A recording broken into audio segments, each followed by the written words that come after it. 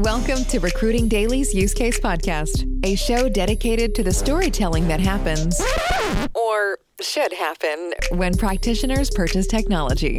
Each episode is designed to inspire new ways and ideas to make your business better as we speak with the brightest minds in recruitment and HR tech.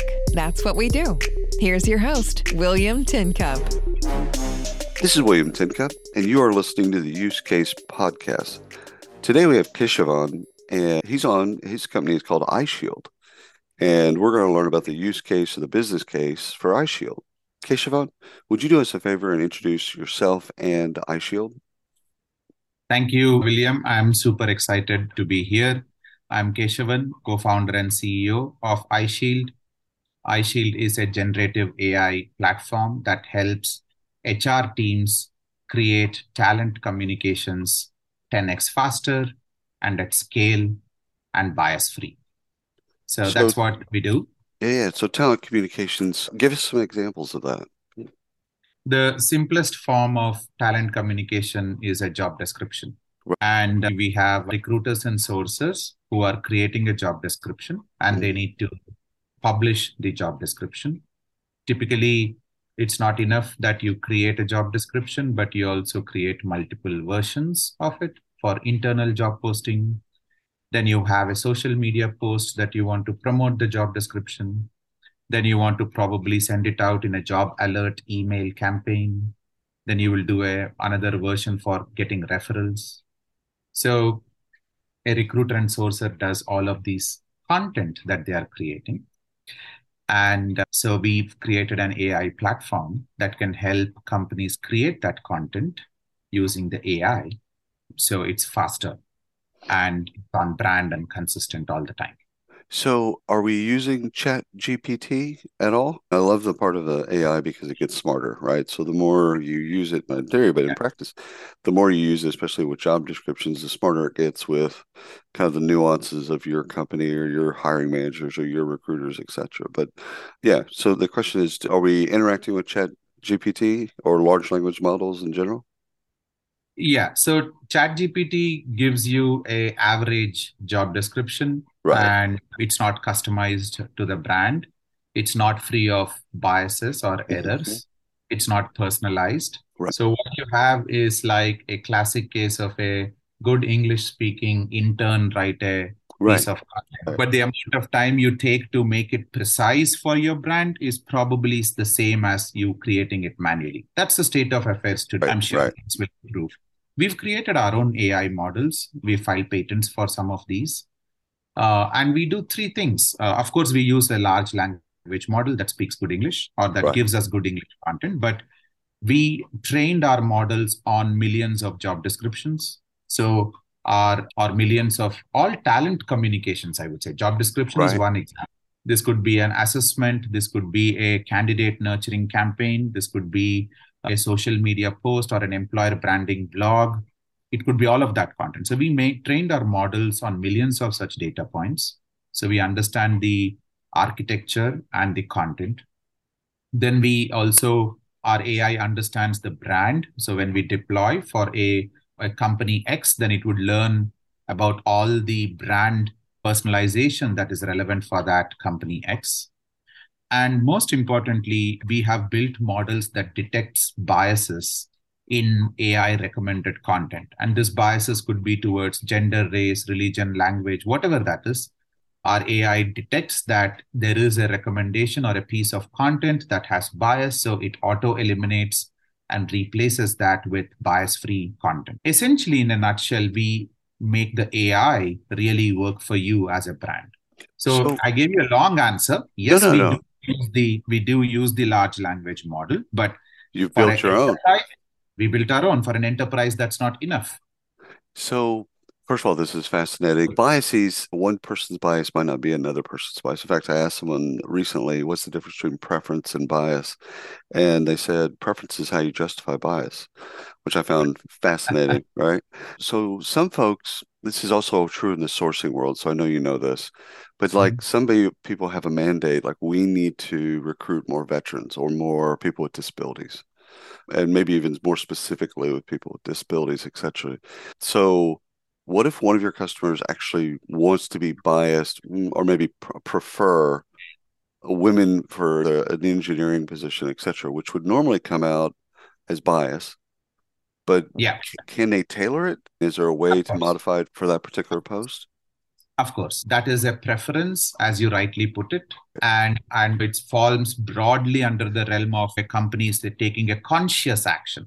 Okay. So we want to differentiate between what is unconscious bias and what is conscious bias. So unconscious bias is something discriminating or having a piece of language that discriminates women or stereotypes women is a Right. unconscious bias. But Right.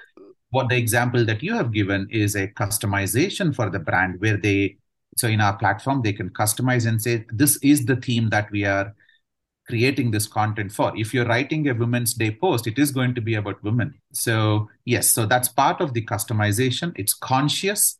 And so if it is conscious, then our filters let that through because that's the choice that the customer has made. That's first point.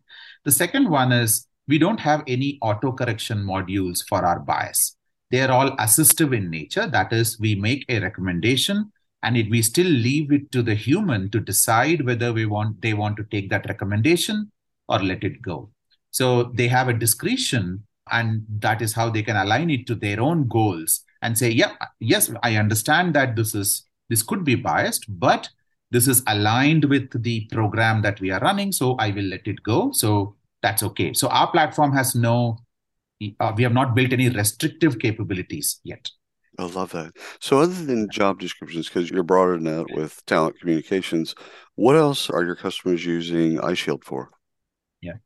Yeah. So if you look at the overall talent lifecycle, the first part is the whole employer branding. So companies use us for creation of employer branding content, career website copy, blogs, articles, and they also use us to give them a audit.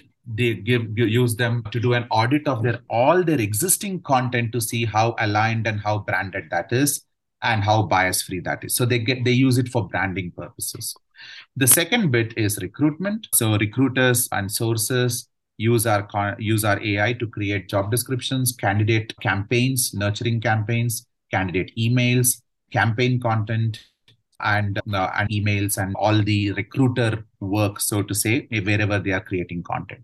So this is how companies are using our product today. It's almost like if you're going to use Microsoft Word to open up and create a document, whatever that document might be, if it's a social post or whatever, then you don't need to do that. Correct. Yeah. A different way I put it is it's like having a full-fledged content marketing agency work with you. It's just that it is an AI. So what's the workflow for them? If let's say we're working with a company and they're going through 500 jobs in a year, they're going to hire 500 people. Is it recruiters and employer branding and sources like what? And then what I'm really trying to figure out is what's it connected to? Or is it connected to anything else within their kind of their talent, their technology stack? That's where we differentiate ourselves from a lot of other tools people may want to use. We have built the integrations with the most popular applicant tracking systems and talent CRM systems. So let us say that the job post or the communication originates in Greenhouse, then we have a plugin for Greenhouse. So you get the content recommendations right in the Greenhouse platform. So this could be Greenhouse, this could be Lever, this could be Avature, or you could be using Phenom People, Smashfly. So we've integrated with all these platforms. So you're not navigating away from the system where you're currently working, and you're getting the content recommendations right inside the platform. So that's the user experience. Yeah. But if customers do want greater account management and team management, then we do have a web app they can use. But most of our customers use our plugins in their HR tech ecosystem. Right. Almost as an overlay. So they're doing it, and if it needs to be published or it needs to be housed again in the ATS. And on the marketing side, it would be also, like you said, Avature. It'd be in some of the CRMs. I think you mentioned Smashfly, so that would happen there as well. Smashfly, Phenom People, yeah. Yeah. Have you integrated with? Have you been asked to integrate with some of the programmatic the Pando Logic, Appcast, Symphony Talents, some of those folks, have you been asked to integrate with the programmatic job? It's kind of omni-channel job. That is correct. Yeah. We've evaluated Symphony Talent integration. One of the use cases there is production of variations of the ad postings Interesting. At a mass scale. Right? So you can do A/B testing. We can do A/B testing. Yes, exactly. Oh, cool. And you can do variations of the same content, and you can keep refreshing, so to say, over a period of time of the ad served. So yes, we have that's in beta. We are not live yet. It is something that we've been asked. We have a product for that in beta. Love that. Okay, so let's do some buy-side questions, because the podcast is trying to help all of us, but practitioners learn how to buy software. And this is a new category. I wouldn't say investors hate it when I say new category, but if they haven't bought something like ishield before, what should they be asking? What types of questions, if not specific questions, should they be asking you and your team? So there are 4 questions that customers ask us repeatedly. Because this is an AI, everybody is concerned about data privacy and data security. Because if we are learning about a brand, then people want to know where is that intelligence residing. So that's a question that people ask us. The second question is how we generate branded content. So they want to understand how unique it is going to be compared to, let's say, generating the content for some other brand. Because quite honestly, and this is again, if 2 teams use ChatGPT, they both will get almost similar content recommendation, the same query. But here companies are concerned for us in terms of how unique is the content recommendation. The third question that companies ask us is the intelligence of people and persona and audience is logged up in HR systems that already exists in the company, right? So they know who their candidate is, what the candidate pool is, what their mix is. All that information or the applicant data and the information is logged up in ATS, CRM, various systems. So the third question they ask us a lot is around personalization. In order for you to personalize, you need integration, and you need to know these insights for you to generate personalized content, right? So people ask us a lot about, are you integrated with, and they list a few software they use, and that's what they expect. And the fourth question really is around people communications, talent communications need layers of debiasing. So they are very curious what types of biases, at what level does it work? Can it work at a state level? Can it work at a company organization level? What about different geographies? So there are a lot of questions around unconscious biases. There are a lot of questions around compliance. There are questions around state level compliances. And they really will have a checklist they want to go through to say, do you meet these requirements or not? So customers ask us these 4 questions: security, data security and privacy, personalization through integrations and insights, and bias.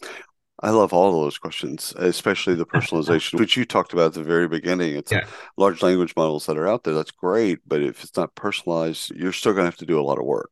I used ChatGPT this weekend, and I had it write my bio.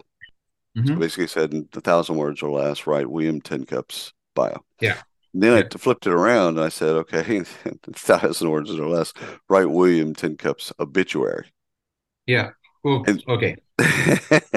Which is a little dark, which I understand, but the obituary was 90%, 95%. It was pretty spot on. And I was found, and again, that's generalized, which people don't understand that it is wonderful. It really is a kind of a fun thing to do, to like really play with the large language models. And again, to your point earlier, it can get you generic content if that's what you need. That is correct. It gets you started. It gives you a decent draft. But if you tried the regeneration process 3 or 4 times, you start getting more and more garbage. Right. So it doesn't become more precise. It all depends upon how you query it. That's right. So there is a barrier for an enterprise to adopt it at an enterprise scale. And what we are doing is giving that last mile problem solution to companies to actually make it work for enterprise. That's what is probably the thing that companies need before they say, okay, I'm using generative AI. Right. Do you find that it helps with prospects if they've played with or tinkered around with OpenAI or ChatGPT or any of the others that are out there? Does it help if they know how to run queries? I think everybody has already tried it in some shape or form. So I think that question, people have crossed that barrier already. I also think that a lot of companies have thought about integrating it, but are also scared. We saw what happened with Samsung, Right, where people, right. yeah. I think that I was at a conference where I asked 72 CHROs were in a room, they were discussing a topic, and only 10% were ready to use it at an enterprise level, but almost everyone was using it personally. So they've learned the chat GPT, and it helps that they know AI can do a lot of good stuff, Right. but there are barriers to cross is how I look at it. Do you feel like, again, running queries, even in Europe, because it's more specific to the company and to Yeah, recruiting in yeah. general, do we need to teach them queries? Do we need to teach Uh, them how to write more specific, like a job description for a software engineer? Like I could write the query myself, but do we need to teach them that? to use our product? No. Okay. Okay. When we deploy, we have abstracted all of that learning into the AI, and that's how we deploy it for a company. And so they still use simple, plain English to say, can you generate a job description for the following post or for the following role, and give some basic information or data points, and that's it. That's all what they need to do. Oh, No query training or any is required. thank you. That's perfect. All right. Yeah. Your favorite part of the ishield demo? When you get to show somebody that's never seen it before, maybe not even understand exactly what you do, what's your favorite part of the demo? Before ChatGPT became popular, we already had the generative AI. And when I used to demo that the AI creates the content, people did go, wow, but there was also very healthy skepticism. Right. But today, that wow factor has gone away. But people do say wow when they see unconscious biases being highlighted by the tool. Right. And you make manual edits, or AI is generating the content, all these biases are highlighted, and so that people do see, okay, wow, now I understand why AI requires these additional filters. I can see the value add. So that's one of my favorite parts of the overall iShield demo. Love it. Listen, this Yeah. has been absolutely wonderful. I love what you're doing. How long have you been doing it? I forgot to ask you at the beginning, how long has iShield been available to folks? 2 years actually. So we started very early when it was still in the realm of possibility. The Hmm. whole generative AI things, we started really early, and we started working on creating our own proprietary models. And yeah, here we are now, 2 years down the line, still working at it. Congratulations. You built something absolutely beautiful. Thanks for coming on the podcast. Thank you very much. This has been great. Thank you for chatting and giving me this opportunity. 100%. And thanks for everyone listening to the Use Case Podcast. Until next time. You've been listening to Recruiting Daily's Use Case Podcast. Be sure to subscribe on your favorite platform and hit us up at recruitingdaily.com.